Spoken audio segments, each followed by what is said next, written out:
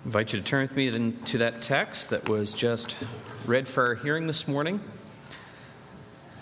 Our family has taken vacations over the last 8 years, typically during the summer and for an extended period of time, maybe 2 to 3 weeks at a time. This summer is odd, actually, because actually most of my board is taking vacations, and we are not. So it's kind of an inverse opportunity. Glad that some of the men can have those times with their family.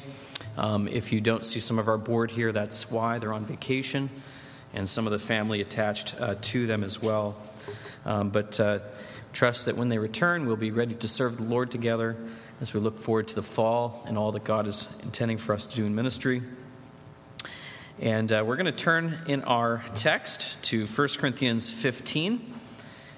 And as I open in prayer, or open this portion of our service in prayer, I want to pray particularly for Bill Snyder.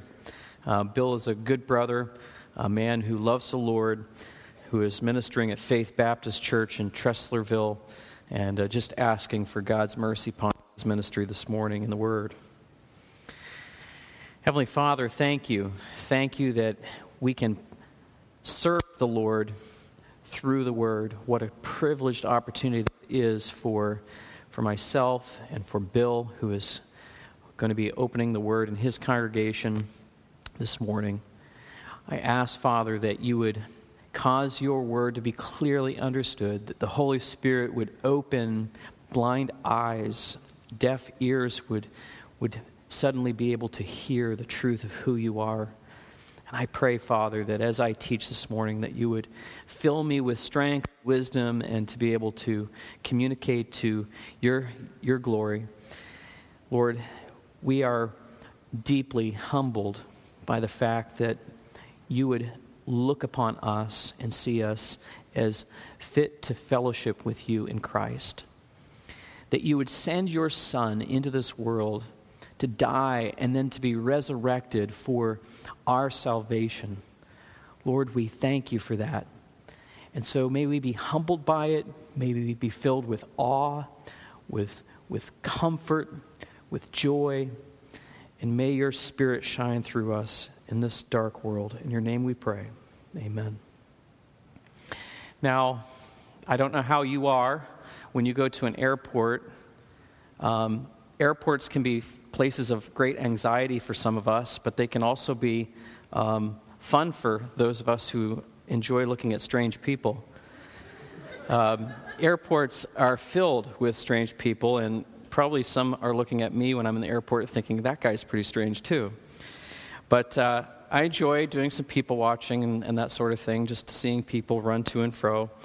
But on my flight home from Louisville a couple of weeks ago, I had a vacant seat beside me, which at the moment I rejoiced for. And then I realized that there was somebody behind me that was very loud and talking. There was two guys sitting together, and they were conversing. And the older guy was kind of steering the conversation with the younger guy. And so I listened in. And yes, I was eavesdropping. You couldn't help it. It was kind of loud. But I learned as I was listening that the younger guy was a computer software engineer, and he was doing a lot of travel for his company, and he was returning home to Charlotte, is where I was connecting. And the older guy had a flight to go on to Massachusetts after that, and I also learned that he was a pastor. And as I listened in, I said, I wonder what he's going to do with this conversation. And as the conversation was going, he turned it towards interests in this young man and different music things that he listened to, and one of those was the music group Skillet. And I don't know if you are familiar with Skillet, but as the conversation went along, he asked for the opportunity to share his faith with this young man. And so as I listened in, I began to pray. And I was shocked, not really shocked, but pleasantly surprised to hear that the pastor communicated about Jesus Christ, who was a sinless man, who had died for the sins of the world, and then was resurrected 3 days later, and then was seen by a multitude of people. And as I was listening, I was reflecting, he's actually doing 1 Corinthians 15, just exactly what Paul had done. And as I was listening, the young guy actually became like the woman at the well and started to redirect the conversation. Because the reality of the resurrected Christ, who was seen by a multitude of people, was something that he couldn't argue with. And he started to divert the conversation. He clearly saw the significance that if Jesus was truly resurrected from the dead, then he is the only Lord and Savior for whom he must give an account. And so he redirected the conversation, but the older guy, I'm getting older too, started to he was patient, he looked for another avenue, and then within the last 20 minutes, he had his opportunity, and I'm going to save that part for a little bit later in the message. But I was, as I said, thrilled by how he presented Christ and the reality of the resurrection. Now, in this message that I want us to look at here, it's really important for us to realize that many people have given their lives for the reality of the resurrection. And in this text, look at verse 12. Notice significantly what Paul points out in this congregation that was confused about this central doctrine. Verse 12. Now, if Christ is proclaimed as raised from the dead, how can some of you say that there is no resurrection of the dead? How could that be? That seems awfully strange, doesn't it?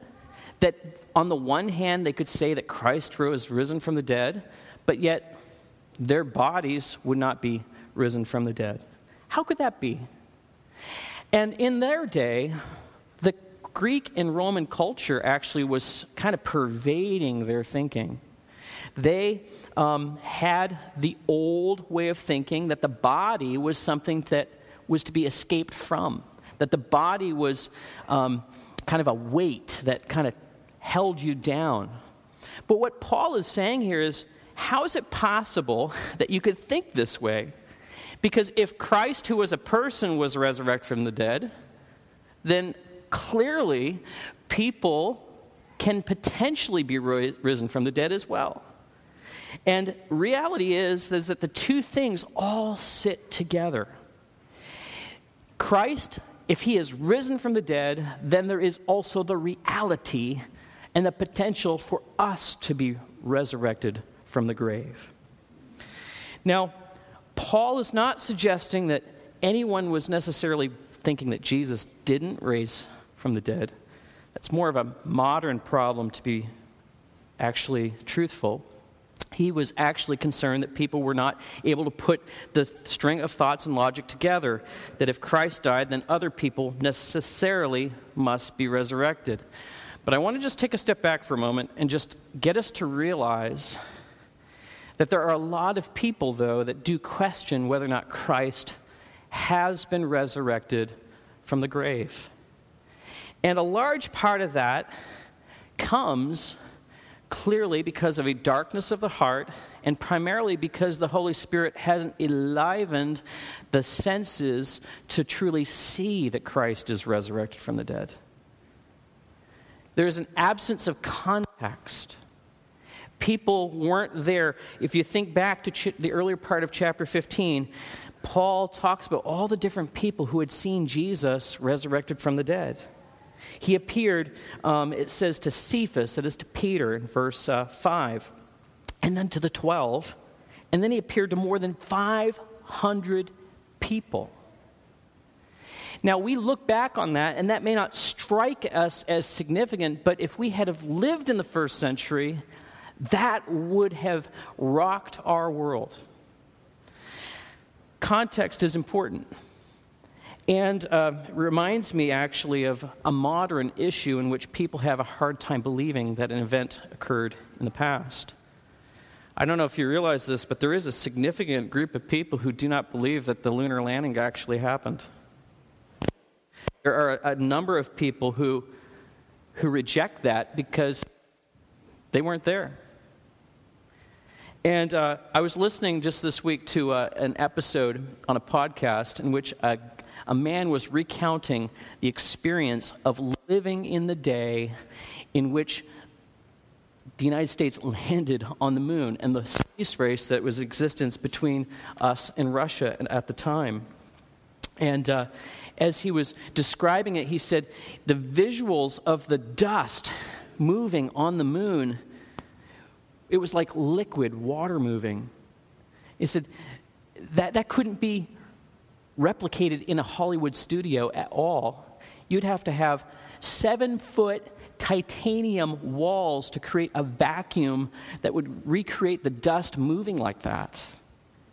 And then on top of that, the whole culture of the day was geared towards moving towards landing on the moon.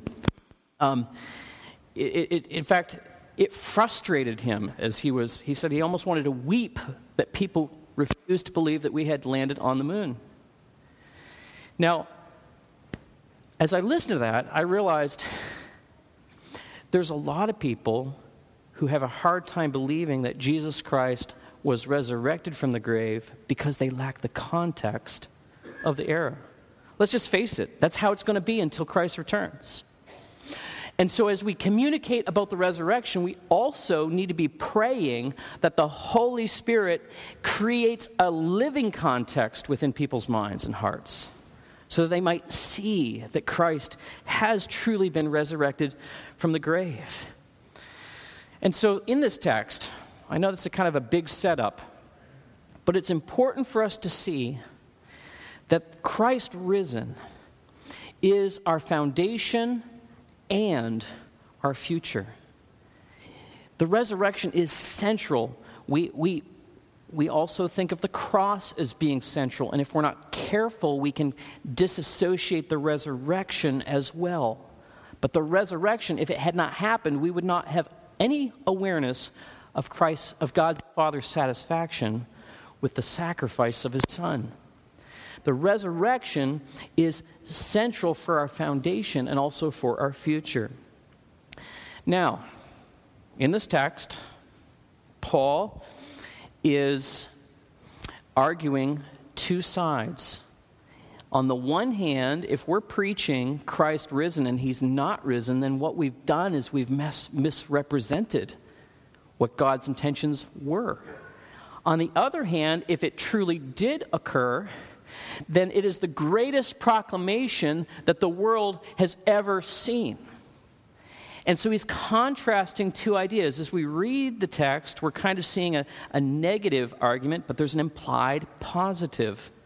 And so I'm going to be drawing our attention to these contrasts. Now in verse 15, look at the first idea that Paul gives us. In verse 15, he says,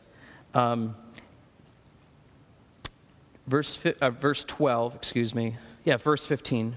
We are even found to be misrepresenting God because we have testified about God that he has raised Christ, whom he did not raise, if it is true that the dead are not raised.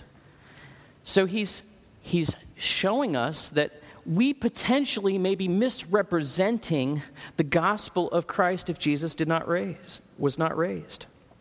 Now, what Paul says there in verse 15, misrepresentation is kind of a mild word, though. You think about that. All preachers of the gospel would actually be found not merely to be misrepresenting, we would actually be lying. We would actually be trying to sell a false story of reality. I mean, what would be the point of assembly on a Sunday? I mean, I would love to sleep in. I mean, we could actually just close up shop and we could go on and do other things. If the resurrection of Christ had not actually occurred. Misrepresentation is really, we'd be liars. And as I was thinking about this concept, I had to put myself into another world. And as I thought about misrepresentation, think about the past. Think about some of the events that have occurred. If they weren't true, if they didn't actually come to pass. A couple of weeks ago, I used an illustration about the Second World War and how that Europe was occupied. There was a reality of bondage. Think for a moment with me if actually the Allies had not won the war. What would have life been like if America had actually surrendered the flag? What if Nazi Germany was occupying North America? What if the Japanese were occupying the other side of North America? What if the whole world history had been reversed? It would be a world of terror. It would be a world of bondage. And I want us to consider that illustration and realize this is exactly the kind of spiritual bondage that he's talking about if Christ had not risen from the dead. Verse 17, look at what Paul says. He says we would be still bound in our sins. Verse 17, and if Christ had not been raised, then your faith is futile and you are still in your sins. We would still be in bondage. We would not have a heart that loves God above everything else. We would be stuck craving things that do not satisfy. We would not be able to really experience happiness, real contentment, real joy. We would be in the bondage of sin. This week I was listening to a news report of the UN World Happiness Index. Now, I'm not sure exactly how that index is formulated, but they posted America as being on 19, the list of the 19th happiest places to live. That's crazy. We scored number 1 on wealth in the world, but number 19 on the level of happiness. That's exactly the kind of world that we would be living. In fact, much of our world lives in because they do not believe that Jesus Christ arose from the dead. There are so many people who are in the bondage of dissatisfaction. In that same statistic, it said that between 1991 and 2011, teen happiness, satisfaction was on the rise, but suddenly dropped after 2013. And most of teens today struggle with depression, suicidal ideation. Self-harm levels have increased since 2010. And on the rise, for all of these things, we've found all kinds of other things to satisfy us, such as addictions in substance abuse, gambling, diets, and social media consumption. All of these things have created substitute satisfactions that don't give us the happiness that only Christ can give us. That's the kind of world that we would be living in, and much of the world currently is living in. If Christ had not risen from the dead, there would be no other alternative. That would be where we would be. And it gets even a little bit more bleak than that. Verse 18, another word that he uses to describe the situation in which we would find ourselves is that we would be perishing. Verse 18, he says, then those also who have fallen asleep in Christ have perished. The phrase fall asleep is a soft word that's not intending to imply that our souls go to sleep, but the idea that as Christians we're not really passing into ultimate death. We're absent from the body, but we're present with the Lord. And so what Paul is saying here is that there would be no anticipation of a future bodily resurrection. And if there is no resurrection, then being in Christ means absolutely nothing. The body perishes. Now, the word perish there is a strong word, actually. It's a little bit softened by our English translations, but it really has the concept of being destroyed. But but continually being destroyed over and over and over again. Continually being destroyed. The book of Daniel actually describes what this is. In Daniel chapter 12, Jim read from Daniel, but in Daniel chapter 12, verse 2, the Lord God communicates to the prophet Daniel and says that in the future, many of those who sleep in the dust of the earth shall awake, some to everlasting life, and some to shame and everlasting contempt. Contempt? What is that? That's everlasting abhorrence? Rejection? What is that? Actually, we don't have to wonder too much about that, because in Matthew chapter 25, Jesus interpreted Daniel's words for us. In Matthew 25, 41 and 46, Jesus said this, "Then he will say to those who are on his left, 'Depart from me, you cursed, into the eternal fire prepared for the devil and his angels. And those will go away into eternal punishment, but the righteous into eternal life.'" And in Revelation 20, verse 14 and 15, the prophet or the apostle John heard these words, "Then death and Hades were thrown into the lake of fire. And this is the second death, the lake of fire. And if anyone's name was not found written in the book of life, he was thrown into the lake of fire."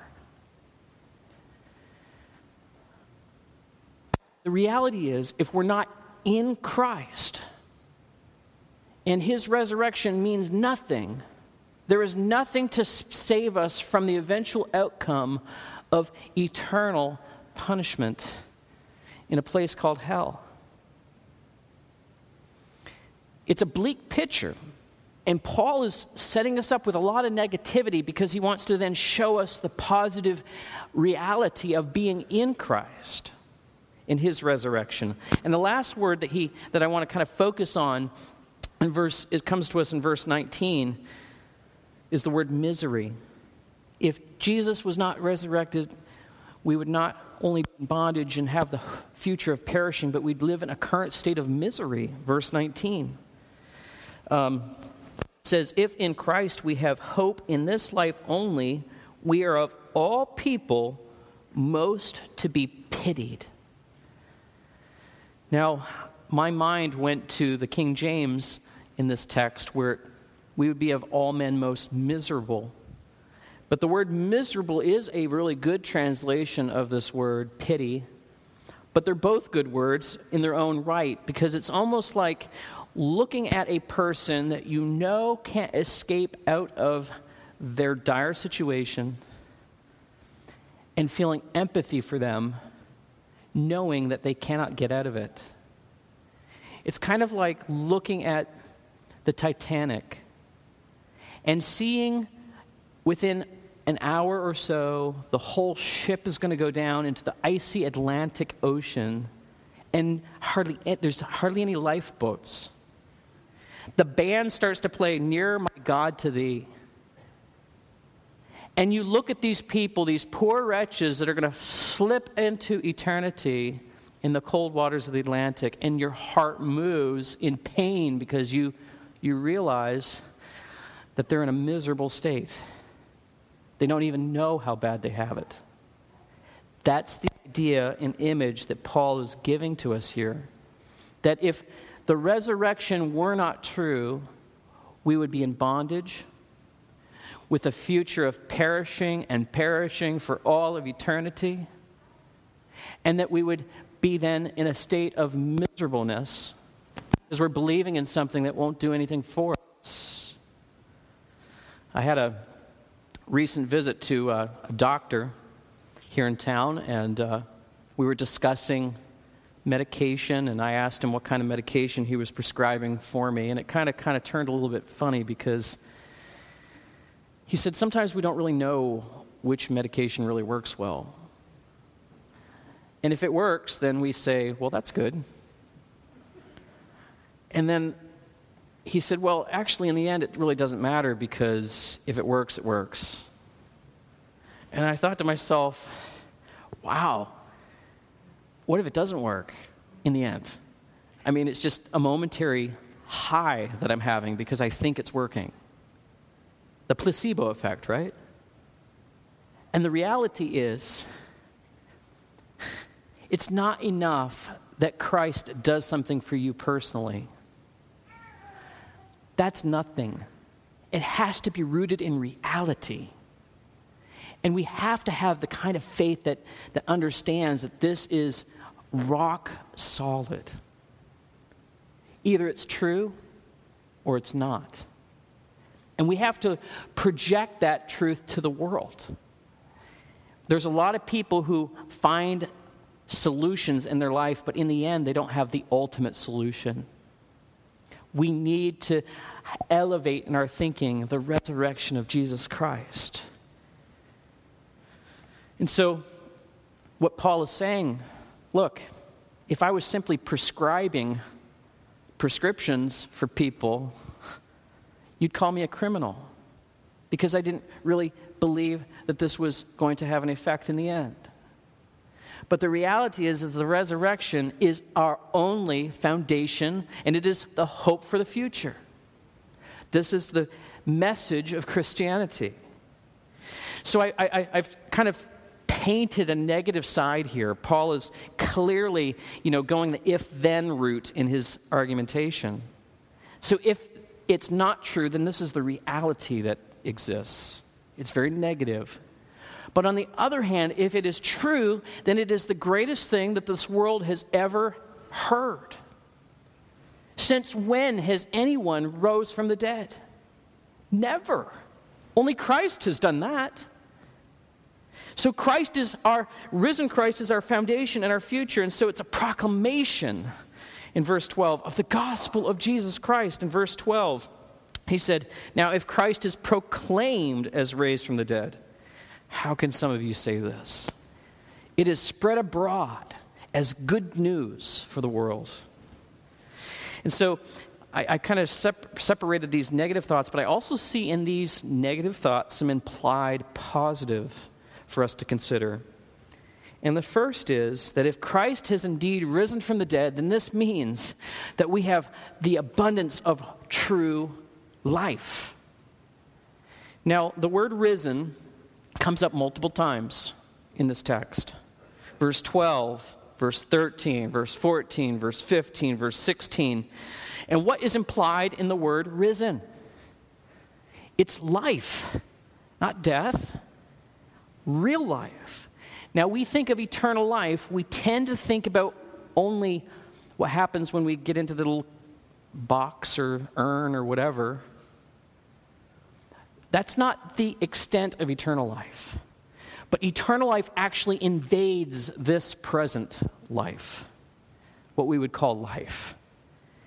The life of the eternal actually indwells us now, if Christ has risen from the grave.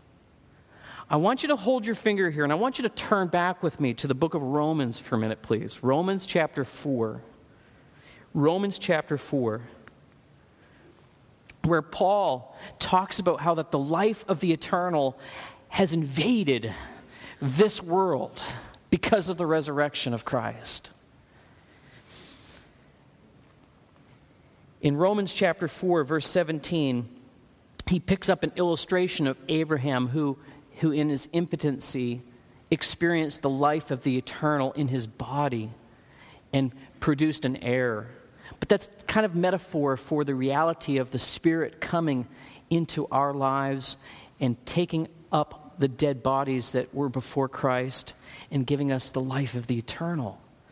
And in verse 17, we pick up in the midst of his thoughts there, he says, "As it is written, I have made you the father of many nations, in the presence of God in whom he believed, who gives life to the dead and calls into existence the things that do not exist. In hope, he believed," that's Abraham believed, "against hope, that he should become the father of many nations, as he had been told, so shall your offspring be. He did not weaken in his faith when he considered his own body, which was as good as dead, since he was about 100 years old, or when he considered the barrenness of Sarah's womb.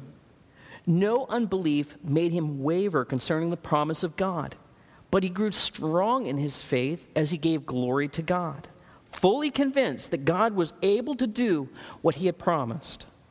That is why his faith was counted to him as righteousness. But the word, "it was counted to him as righteousness," were not written for his sake alone, but for ours also. It will be counted to us who believe in him who raised from the dead Jesus our Lord, who was delivered up for our trespasses and raised for our justification. He was raised so that we might have a good standing in God's sight. The Spirit is then infused within us, giving us the life of the eternal now. In chapter 5, he picks this up. He says, "Therefore, since we have been justified by faith, we have peace with God through our Lord Jesus Christ. Through him, we have obtained access by faith into this grace in which we stand.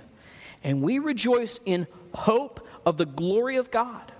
We're rejoicing in hope. Not only that, but we rejoice in our sufferings, knowing that suffering produces endurance, and endurance produces character. Character produces hope.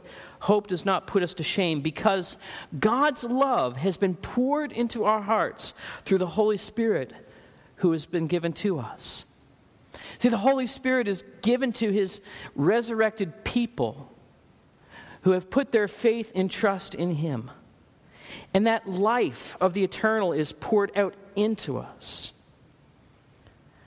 Now, we may look at that and realize how desperately we need that kind of happiness, that joy, that anticipation of God's working within our lives.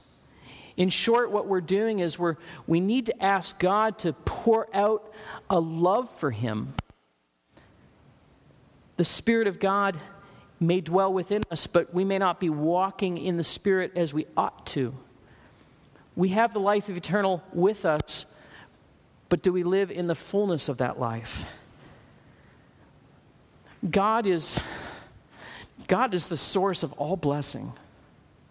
He is the one where we receive all happiness, both future and also here in this world now.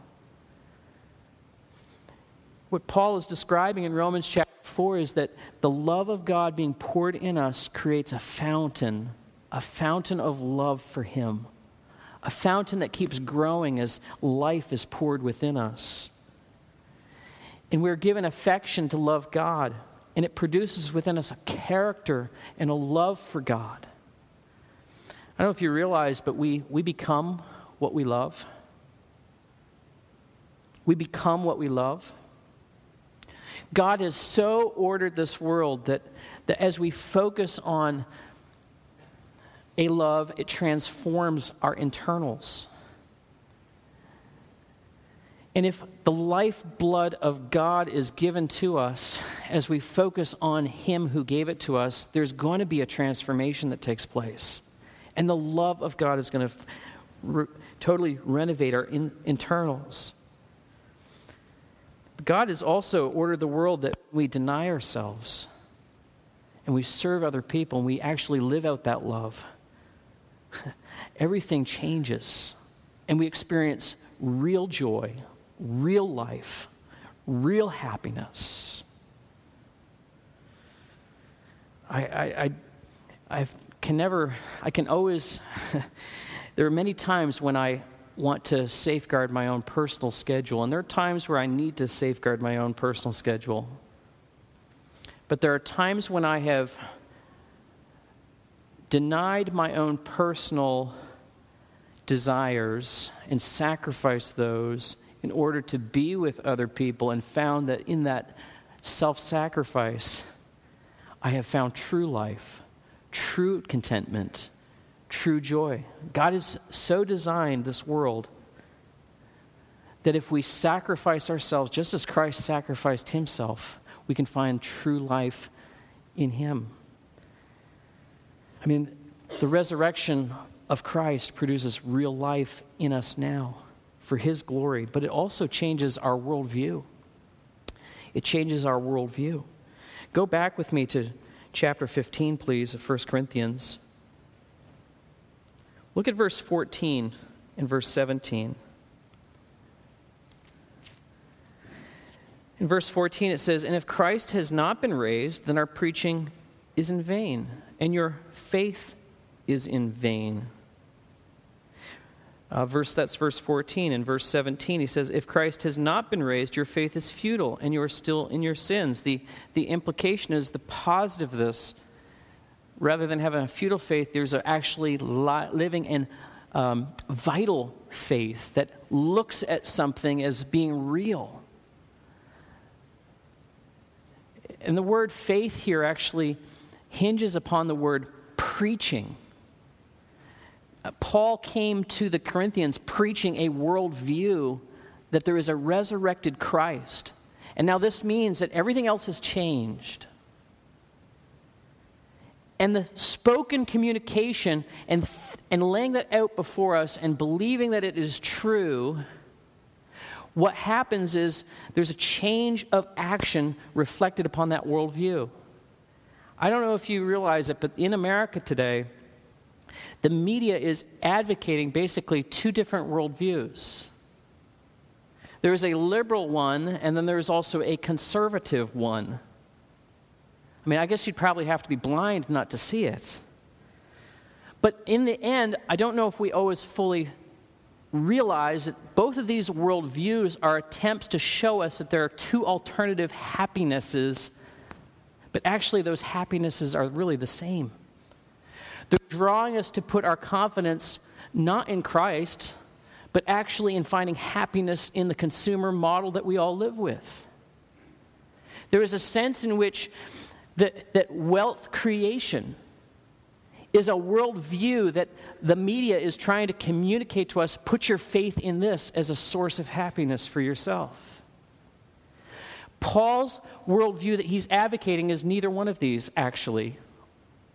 Paul is communicating that the true source of happiness is not found in consumer world in which we live, but it is actually in the resurrected Christ.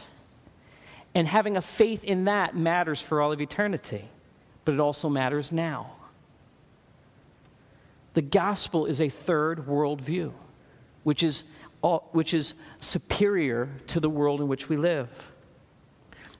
If Christ is risen from the dead, then actually Christ and the Christian worldview is the only one that's worth considering.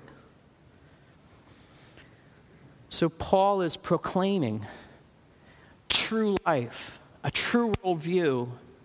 He's also proclaiming a real confidence.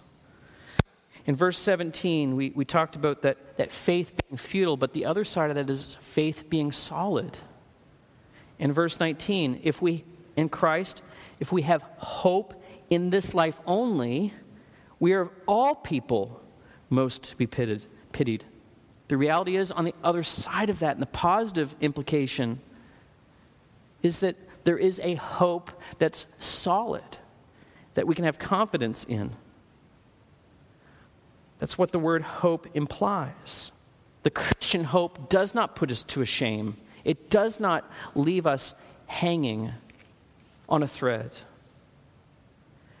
I don't know if you had noticed that when we were in Romans chapter 5, but in the first few verses, Paul continually hit home the word hope, a hope that does not put to shame. He talked about how that the resurrection of Christ created an absolute hope. Based upon the past, what God has done through Christ, we can also have the confidence in what God will do in the future. This is how hope works. It's a backward look with an eye to the future.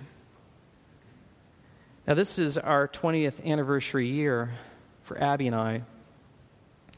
And I do realize that maybe not all would have that blessing. And just because we've had 20 years of marriage doesn't mean that we couldn't possibly crash and burn in the future. I know that that's a possibility. But you know what? I have a growing confidence that if God allows our bodies to be healthy, we might see 50 and 60 years. How do I have that confidence and hope? Because I've seen the foundation of the first 20 years, and seeing God working in our marriage positively, there is the potential now and confidence that we will endure longer. And that's how it is, and that's how we ought to think about this word hope. See, the great crisis of the cross, the disciples were wringing their hands. They were wondering, how in the world was this all going to take place? They had walked with their master for 3 years, and then he died on a Roman cross. It seemed like it was all empty and vain. But then 3 days later, Christ arose from the tomb and was alive forevermore. That produced a confidence that the future was going to be okay. And so this is how it is in our Christian life. We can have every confidence that God is faithful to keep all of his promises because he kept them for his Son. And here it is. This is the summation of Paul's argument. That Christ risen is our foundation and our future. You know, we live in a world that looks for confidence in all the wrong directions.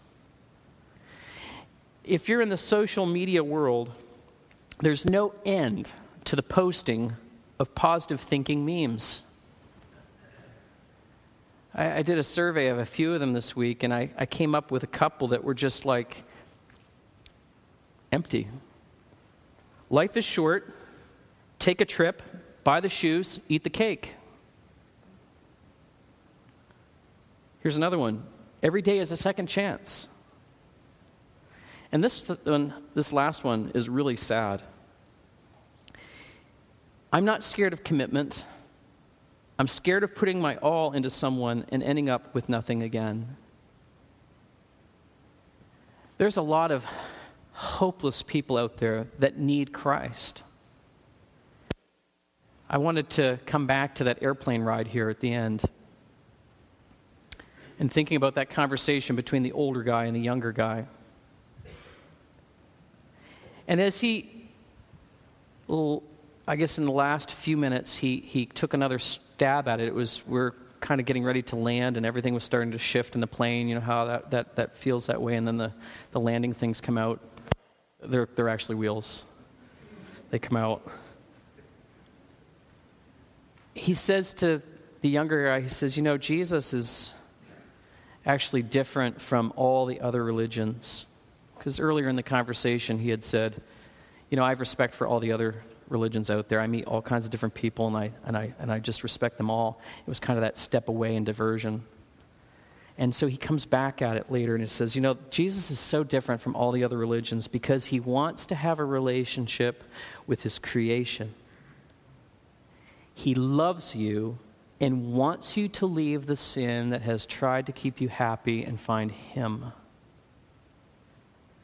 So this is the great difference. Because Jesus did rise from the grave, he alone has the ability to give you your heart's desires. He can give you himself. I thought, wow, that guy did a great job. And the younger guy said, well, thank you for sharing this with me. You know, I actually heard this conversation a long time ago. It's kind of funny that you would kind of bring it up again. Maybe that's significant. But I had a friend, she called me after she became a born-again Christian. She called me and she said the same thing to me, that God wanted to have a relationship with me. And the older guy said, yeah, isn't it wonderful that she would call to tell you that she loved you? And God himself loves you. And maybe this is the opportunity that you've been looking for. And the young guy said, you've given me a lot to think about. Thank you for sharing that with me. And as I sat reflecting upon that, I realized that is the difference between Christianity and all other religions. We have a living hope because we have a living Savior who died, was buried, and was resurrected for us because he loves us and wants to have a relationship with us. That is the hope of the resurrection. it is also the power of the resurrection, that we have the Holy Spirit who lives within us to give us the love of God, that we might know him and to love him and be changed by him. Let's pray.